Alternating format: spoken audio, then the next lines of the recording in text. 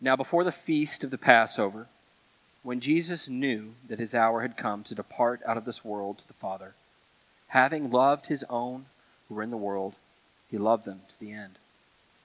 During supper, when the devil had already put it into the heart of Judas Iscariot, Simon's son, to betray him, Jesus, knowing that the Father had given all things into his hands, and that he had come from God and was going back to God, rose from supper. He laid aside his outer garments, and taking a towel, tied it around his waist. Then he poured water into a basin and began to wash the disciples' feet, and to wipe them with the towel that was wrapped around him. He came to Simon Peter, who said to him, "Lord, do you wash my feet?" Jesus answered him, "What I am doing you do not understand now, but afterward you will understand." Peter said to him, "You shall never wash my feet." Jesus answered him, "If I do not wash you, you have no share with me." Simon Peter said to him, "Lord, not my feet only, but also my hands and my head." Jesus said to him, "The one who has bathed does not need to wash except for his feet, but is completely clean. And you are clean, but not every one of you." For he knew who was to betray him. That was why he said, "Not all of you are clean."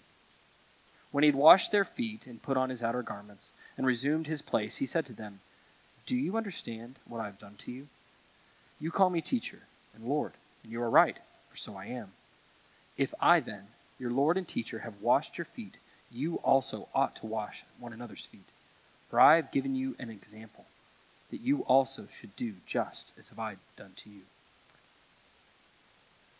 Father in heaven, help us understand what Jesus does for us on the cross, in this foot washing, and especially over these next 3 days.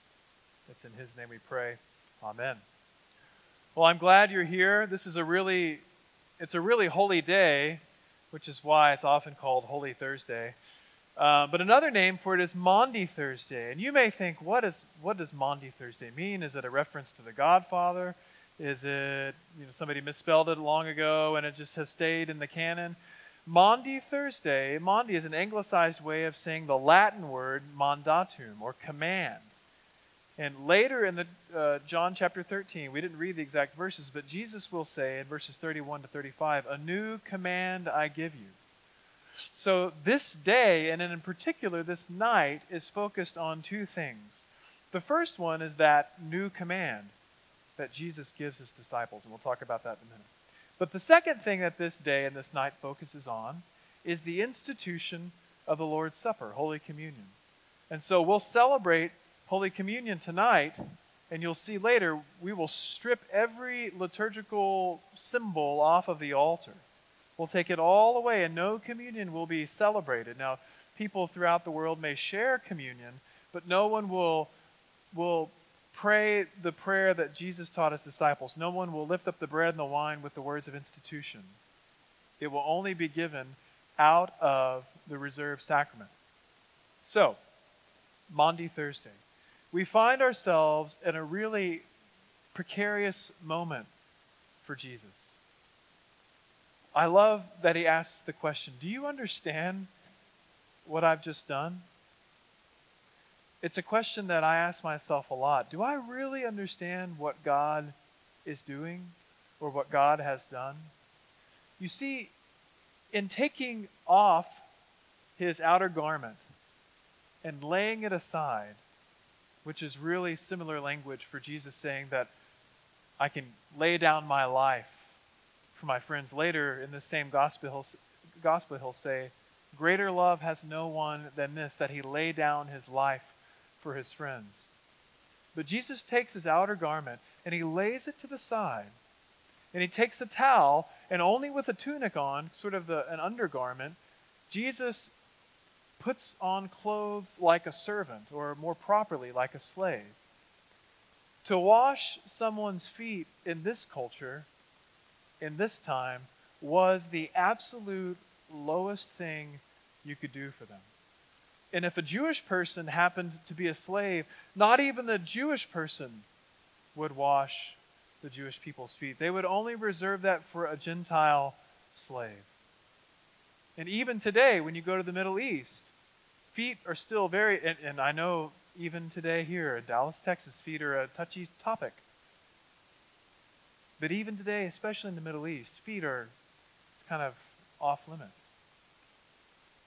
But Jesus, in an effort to show and to serve these 12 men that have followed him these 3 years, who have heard his words, who have wanted to love him as best they could, to demonstrate how deep, how wide, how long, and how high that the love of God is in him, Jesus performs this act, this base act of a servant, of a slave.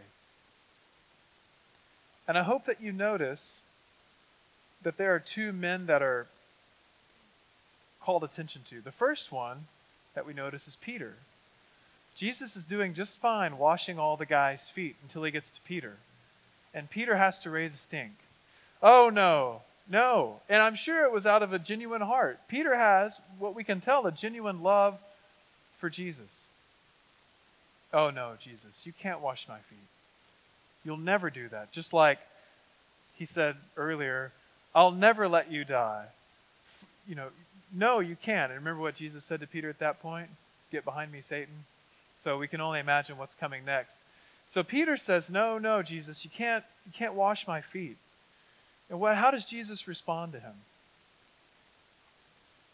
Let's look at it.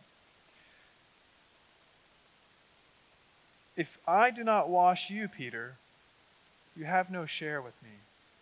Basically, you have no inheritance with me, Peter, unless I can do this act. And so Peter, in his religious zeal, says, oh, well, in that case, not only my feet, but my hands and my head, I'm here. So Peter reminds me of the person running down the aisle at the altar call, maybe. One commentator, and I want to read you this quote, one commentator says this, and this guy teaches at Trinity School for Ministry near Pittsburgh. He says, Peter at this point, so remember, first he says, no, you can't wash my feet. But then when Jesus says, well, if I don't wash them, you have no part with me. And Peter says, oh, well, then wash all me. At this point, Peter is an example of religious enthusiasm. That's a good thing, it seems, maybe, to be enthusiastic about religion in this case. Jesus, he's God, etc.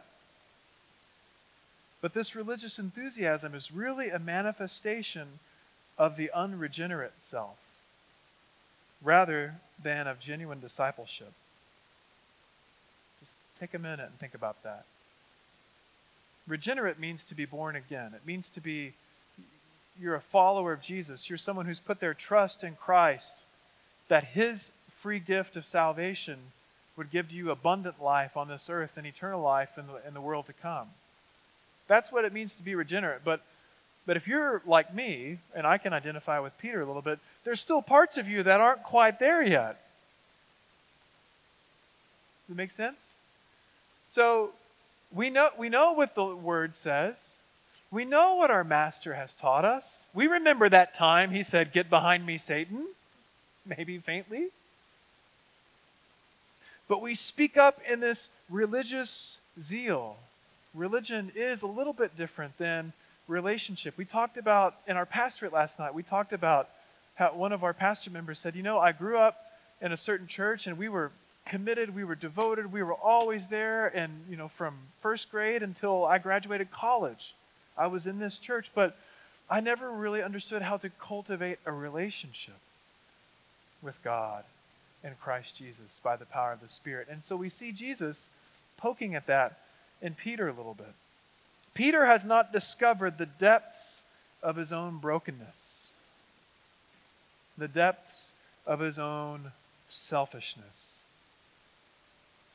His denial of Jesus, soon to be predicted, will tear down his pride and clear the way for the genuine humility that is necessary for any real spiritual life. So Peter, the rock, the one on whom the Lord Jesus will build his church, kind of the first among equals, this primary leader of the church, even he, in this moment, was acting more out of his selfishness, more out of his brokenness. But you see that he was saying something spiritual? Can you identify that sort of trend or that sort of reflex in your own life? I hope that you can, because I certainly can. And when I read this passage, when I read about Jesus washing their feet and Peter saying, no, don't do it, and then overreacting in the other direction, I think about myself and about how I need the wall of my own pride, my selfishness, the brokenness that I'm completely blind to and totally unaware of. I need that to be broken down.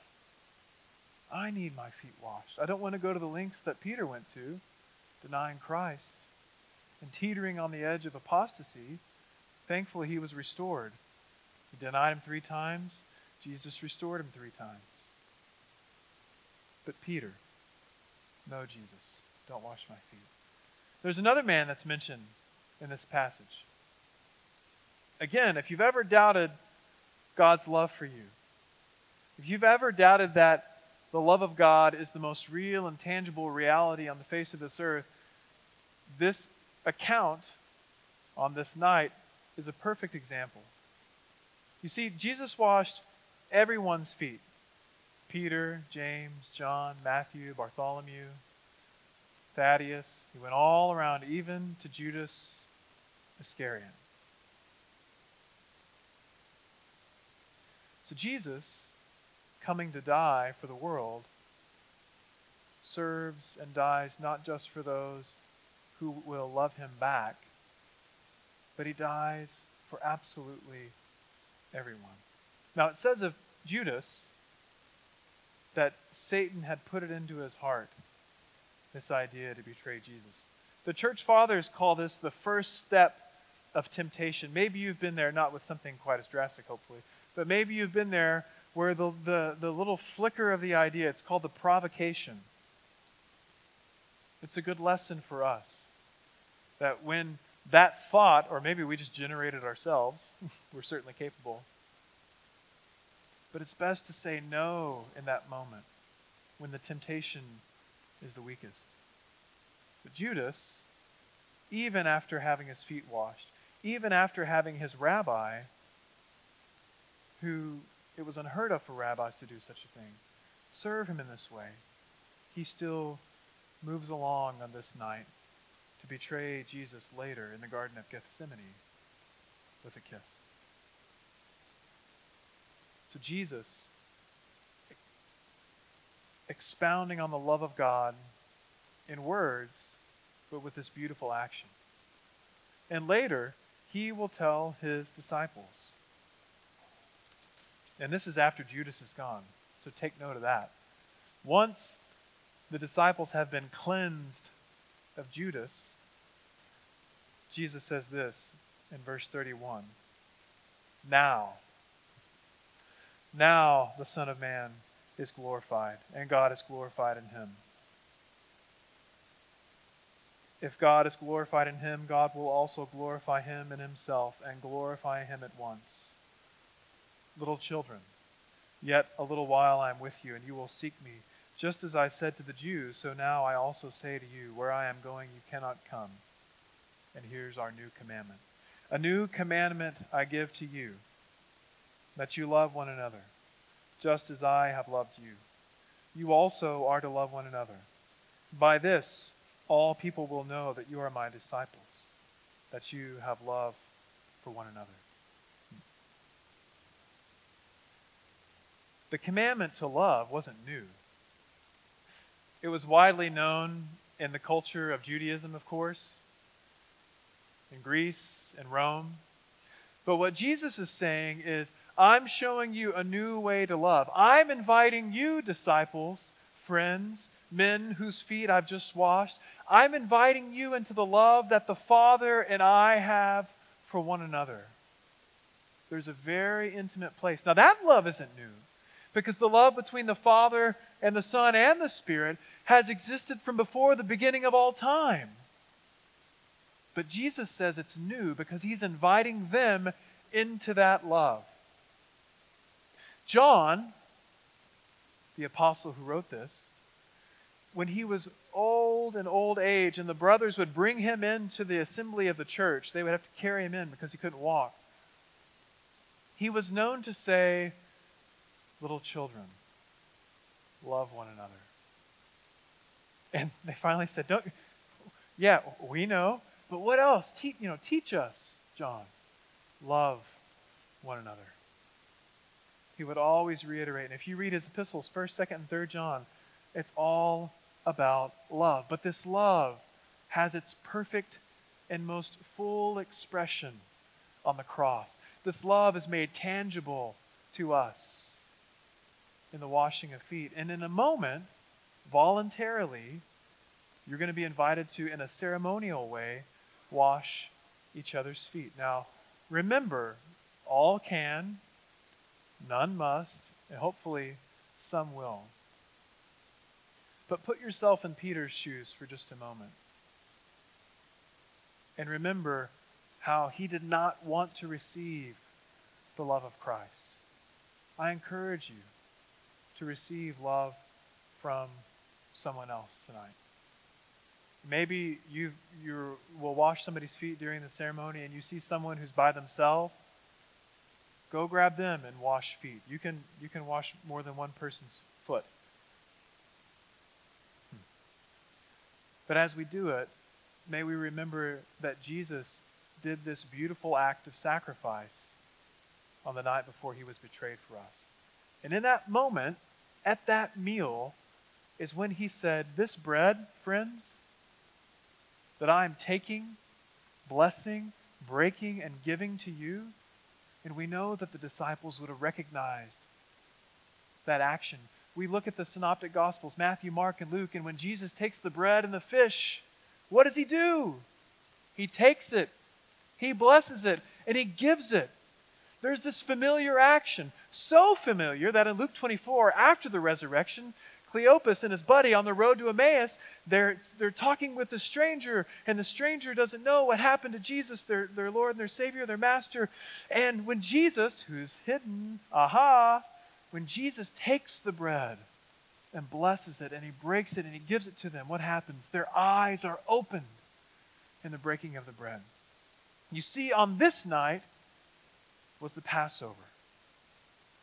It was the night when the people of Israel were delivered from the slavery and bondage to the Egyptians. And Jesus, in a way, and especially in the Gospel of John, is saying, "I am not just the lamb, I am the Passover Lamb of God." Remember the lamb that they took the blood and they spread it over the doorpost? Jesus said, "This is my blood of the new covenant, shed for you and for many, for the forgiveness of sins." These are the final things that he's telling his disciples, the final actions that he is doing for his disciples. So if we have any question about whether, God loves us, over these next 3 days, we can rest assured that he has done the most base and vile things in order to redeem us from Satan, the world, and the flesh. 2, he tells us to love one another all the same. And what is love? Well, according to John in his gospel, love is laying down one's life for someone else. And 3, he invites us to participate in this meal, this bread, and this wine on this night, this Maundy Thursday. Let's pray. Holy Spirit, we pray that you would come. We know you are here, but we pray that you would open our eyes to the mystery of the Father's love for us and for all the world. Awaken and arouse our hearts to the mystery of the sacrament of your body and blood, Lord Jesus, that we participate in, that we take and eat and remember. Guide us now as we serve one another. We trust ourselves to you. Thank you that you've washed us with the water of your word, and now, Lord, as we wash one another's feet, may you be the one that washes our feet. Amen.